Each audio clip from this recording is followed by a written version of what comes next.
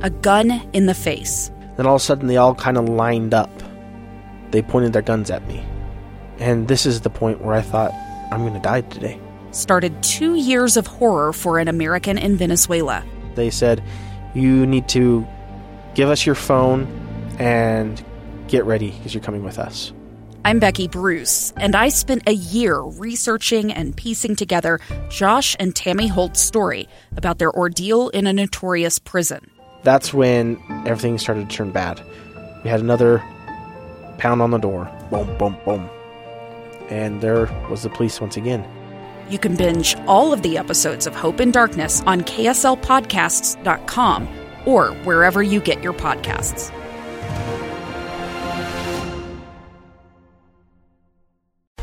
Welcome back to Live Mike. Final segment of today's episode of this program. Thanks so much for tuning in. Hey, what do you think we should cover tomorrow on the program? Here's how my day usually goes. We will, producer Amy and I and Gustavo and the rest of the team, we get together in the morning and we start making a plan and we kind of tie up some loose ends from the night before, which included planning for the program. So after we wrap up today, in about 10 minutes from now, we're going to head right back out into the newsroom. We're going to sit down and we're going to say, all right, we got 2.5 hours to fill tomorrow. What are we talking about? And I'd like to start a habit with you. I'd like you to be involved in that process. I'd like to know what it is that makes you curious, or what areas of either Utah or the nation or the world you'd like to discuss. We had a texter earlier this morning give a great suggestion. We talked about security at the polls. We talked about poll workers versus poll watchers. And a great question came in saying, hey, how about electioneering and the laws surrounding electioneering? And thanks to that suggestion, which is something I hadn't thought about earlier, it's a natural part of the conversation we had earlier with an assistant U.S. attorney, and it had somehow evaded me. And so in the commercial break, I was able to do some quick research, reach into Utah code, and read right here on the air in pretty short order exactly what electioneering is and what poll locations are, at least according to Utah statute, and then the prohibitions and the restrictions placed on electioneering within 150 feet of a building where polling is taking place. We walked through that in great detail. And I'd invite you to go back. I don't have time to walk through statute again here, but I invite you to go back via the KSL News Radio app. That's powered by Any Hour Services, and on there you can do a number of things. You can listen live to the program. You can watch live too if you're interested in that. We have like a live stream camera here in the talk studio.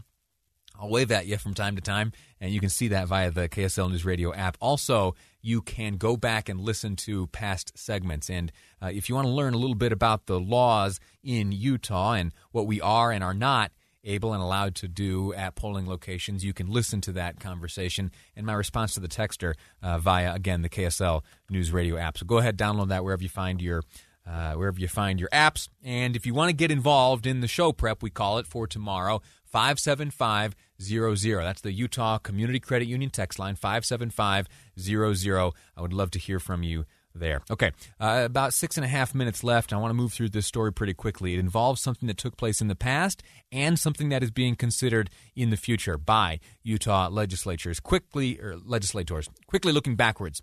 It was in late April that a man was being pursued by law enforcement, specifically members of the Salt Lake City Police Department. The man, black man, 39 years old, from Harriman, he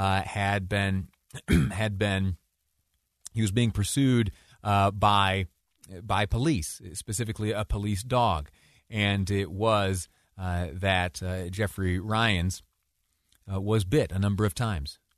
And later footage of this event came to light, and it ultimately led to charges being filed by Salt Lake County District Attorney Sim Gill, and we've spoken to him on these airwaves about these charges. What also came next was an announcement from Salt Lake City Mayor Aaron Mendenhall, along with Police Chief Mike Brown, that the K-9 unit, specifically the department's K-9 Bite program, would be suspended. And there it remains suspended indefinitely right now. That's all backstory. And then we come to just yesterday. an interim committee meeting of members of the Utah legislature got together and discussed whether or not Utah, the legislature should weigh into what goes into canine certification programs. It was like an exploratory debate. They get together and they'll, in a friendly, casual manner, bounce some ideas back and forth. And what I want to do now for the remaining few moments of the program is walk through with you a bit of the discussion that took place. The first voice you'll hear from is Representative Lee Perry.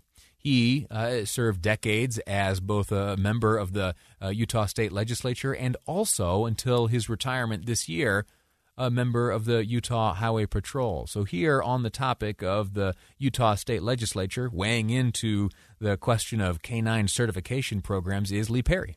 So if somebody wanted to fudge the system right now, they could.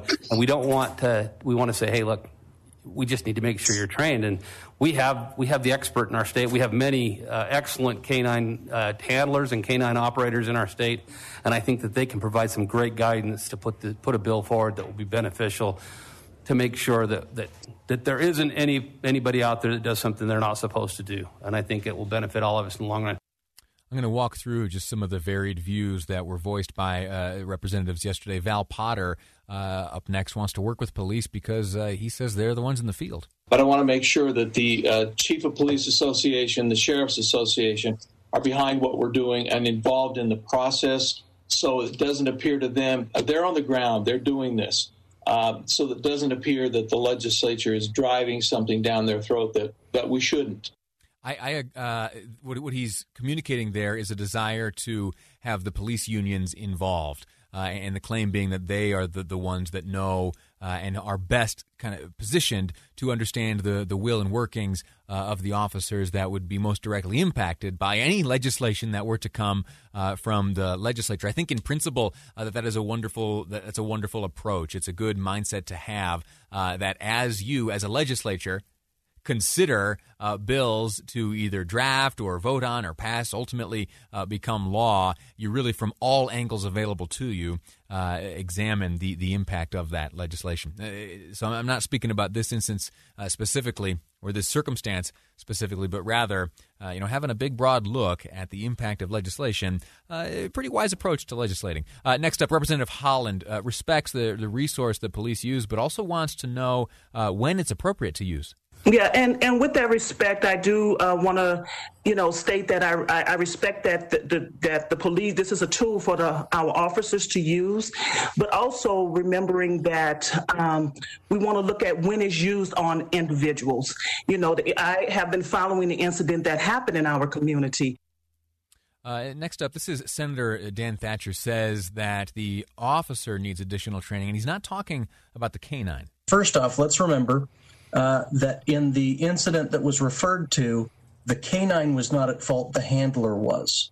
Assuming that things happened as they've been presented, that the handler is the person that needs the additional training, not the canine. Secondly, if we already have best practices, and it sounds like we have best practices already established, having a bill that simply says, these are best practices, and we expect your program, if you're going to use it, to meet these standards that we've already established as successful, I don't think that's especially onerous.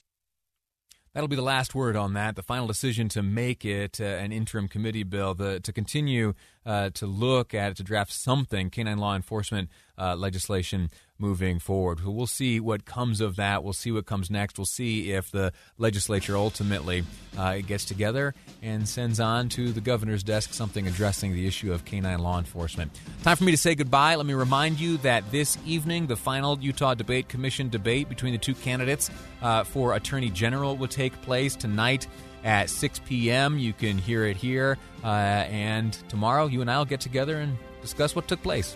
Next up, Jeff Kaplan's Afternoon News here on KSL News Radio. It's the story of an American held in a dark Venezuelan prison. Then all of a sudden, they all kind of lined up. They pointed their guns at me. And this is the point where I thought, I'm going to die today. I'm Becky Bruce. I spent a year working on Hope in Darkness, which now has more than 2 million downloads. Find it on kslpodcast.com or wherever you listen to podcasts.